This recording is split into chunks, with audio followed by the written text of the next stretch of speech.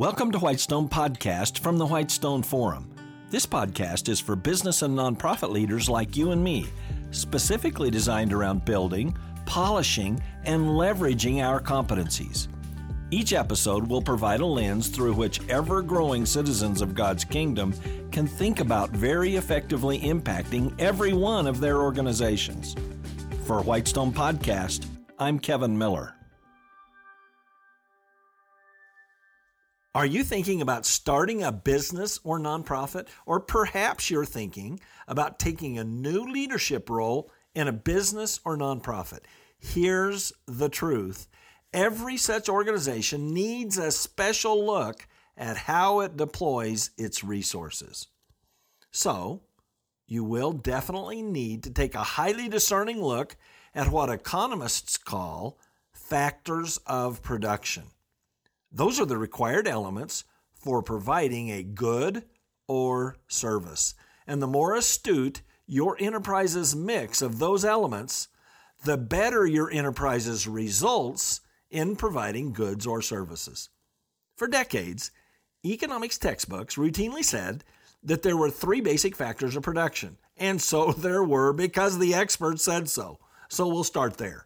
But fair warning, we're going to expand that list to reflect what's really going on and even dominating in today's world. But back to those economics classics, the three original factors of production. Those three are land, labor, and capital.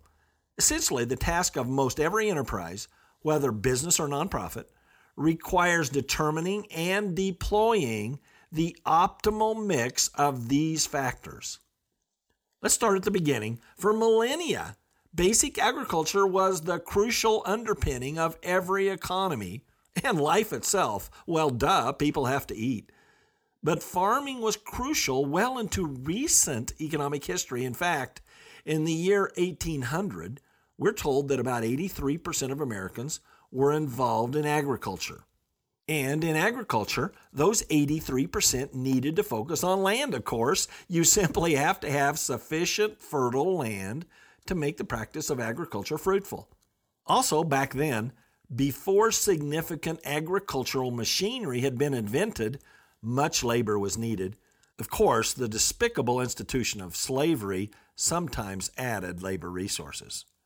And capital, money, was used to buy land and labor and cover operating expenses. There you have it, the roots, as it were, of thinking about factors of production: land, labor, and capital. And then, in England, about the mid-1700s, the Industrial Revolution started. That is, mechanization started the process of using machines to steadily reduce the need for labor. Accordingly, human productivity increased substantially.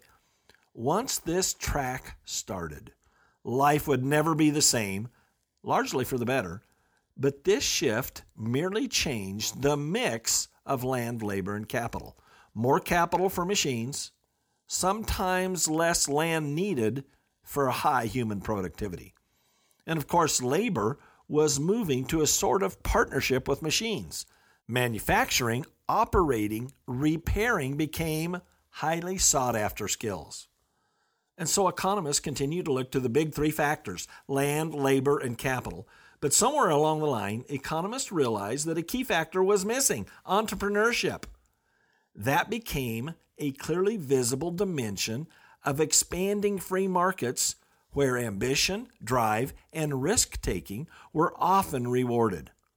Entrepreneurship helped identify why some countries built great wealth, as well as why certain countries with apparently equivalent access to land, labor, and capital significantly outpaced other countries. This better fostering of effective resource use requires strong property rights for individuals. Likewise, the fostering of entrepreneurial success requires laws and cultures that structurally honor and appreciate risk-taking. That means capitalism, not socialism. And so this is where some economists rested, splicing success together from those four key factors for that success: land, labor, capital, and entrepreneurship. But the dust doesn't settle so easily, just like all labor was not necessarily embedded with entrepreneurial orientation and desire.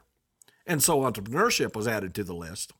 Well, then, likewise, the knowledge factor begs strong consideration. Securing ordinary labor does not automatically equate to entrepreneurial skill. And likewise, securing ordinary labor does not automatically equate to knowledge acquisition. And that's especially true in the past several decades, where the discovering, acquisition, and use of knowledge in general has grown very dramatically. Suddenly, people who secured special knowledge honored by others became more valuable than their peers, giving rise to what the unsurpassed longtime management guru Peter Drucker identified in the 1960s as a, quote, knowledge worker, unquote. There's hardly a class session in my university level classes that I don't stress the importance of becoming a true knowledge worker.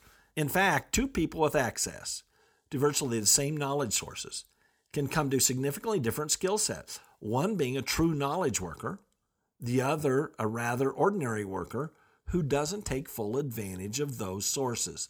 You see, not all workers are knowledge workers, especially at the highest levels of enterprises. Not even close.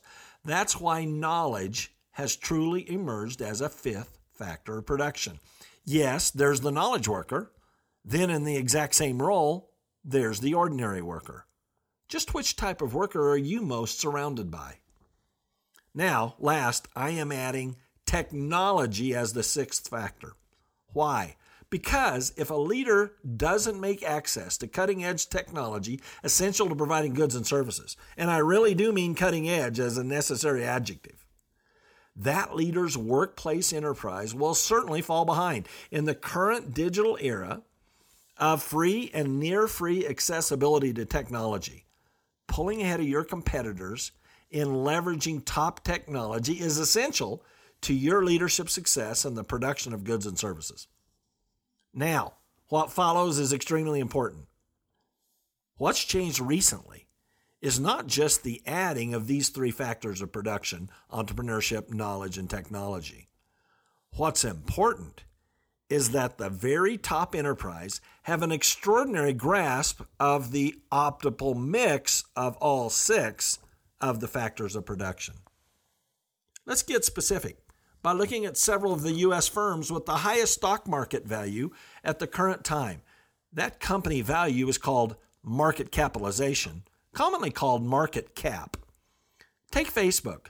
Did Mark Zuckerberg need a huge amount of land or even lots of labor? No, he tilted his mix of the factors of production towards entrepreneurship, knowledge, and technology. Well, how about Google? Was land a big factor? Was labor a large factor? No, again, Google's tilt went more towards entrepreneurship, knowledge, and technology. And how about Amazon? We must look towards founder Jeff Bezos, entrepreneurship, knowledge, and technology, as the difference makers in building about $1 trillion or so in Amazon market cap. Sure, he added land and labor, but he used entrepreneurship, knowledge, and technology to clearly cut back the need for some land and labor as compared to many of his struggling bricks and mortar competitors, creating an integral part of Amazon's early advantage. Your workplace enterprise must take heed of this shifted landscape. Is your enterprise zealously pursuing the optimal mix of entrepreneurship, knowledge, and technology, along with the traditional factors of land, labor, and capital? Your thriving, even your surviving, depends on just the right mix of these six. Even as a church, no, especially as a church, let's look at the mix of six. First, land. Does your church have just the right real estate usage, from the actual land where the church stands to church members' homes where small groups gather? Second, labor. The Bible tells us that the harvest is plentiful and the laborers are few. So Jesus was very much aware of the need for labor in the kingdom. Third, capital. God wants all those cheerful givers. Fourth, knowledge. The Bible says that my people perish for lack of knowledge. Of course, the right response is robust teaching of the Scriptures and the resulting knowledge being put to good use. Fifth, technology. Christians were early pioneers in the use of radio and TV, but in my opinion, are clearly still behind the curve in the fullest use of the internet. And sixth, entrepreneurship.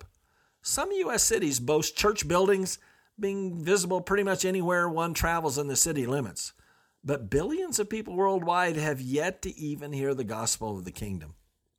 So, is that unhearing due to unwilling labor, hoarded capital, ignored knowledge about the Great Commission, or just plain lack of kingdom entrepreneurs?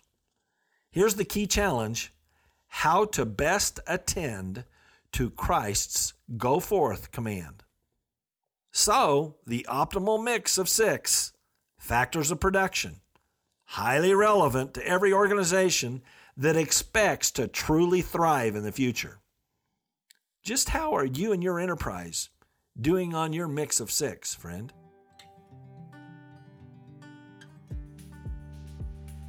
Thank you for listening to Whitestone Podcast.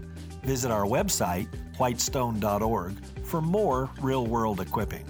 There you'll find uncommon video teachings, application and action questions for this podcast episode, and more. Also, check out our unique downloadable resources for group meetups. That's whitestone.org. I'm Kevin Miller.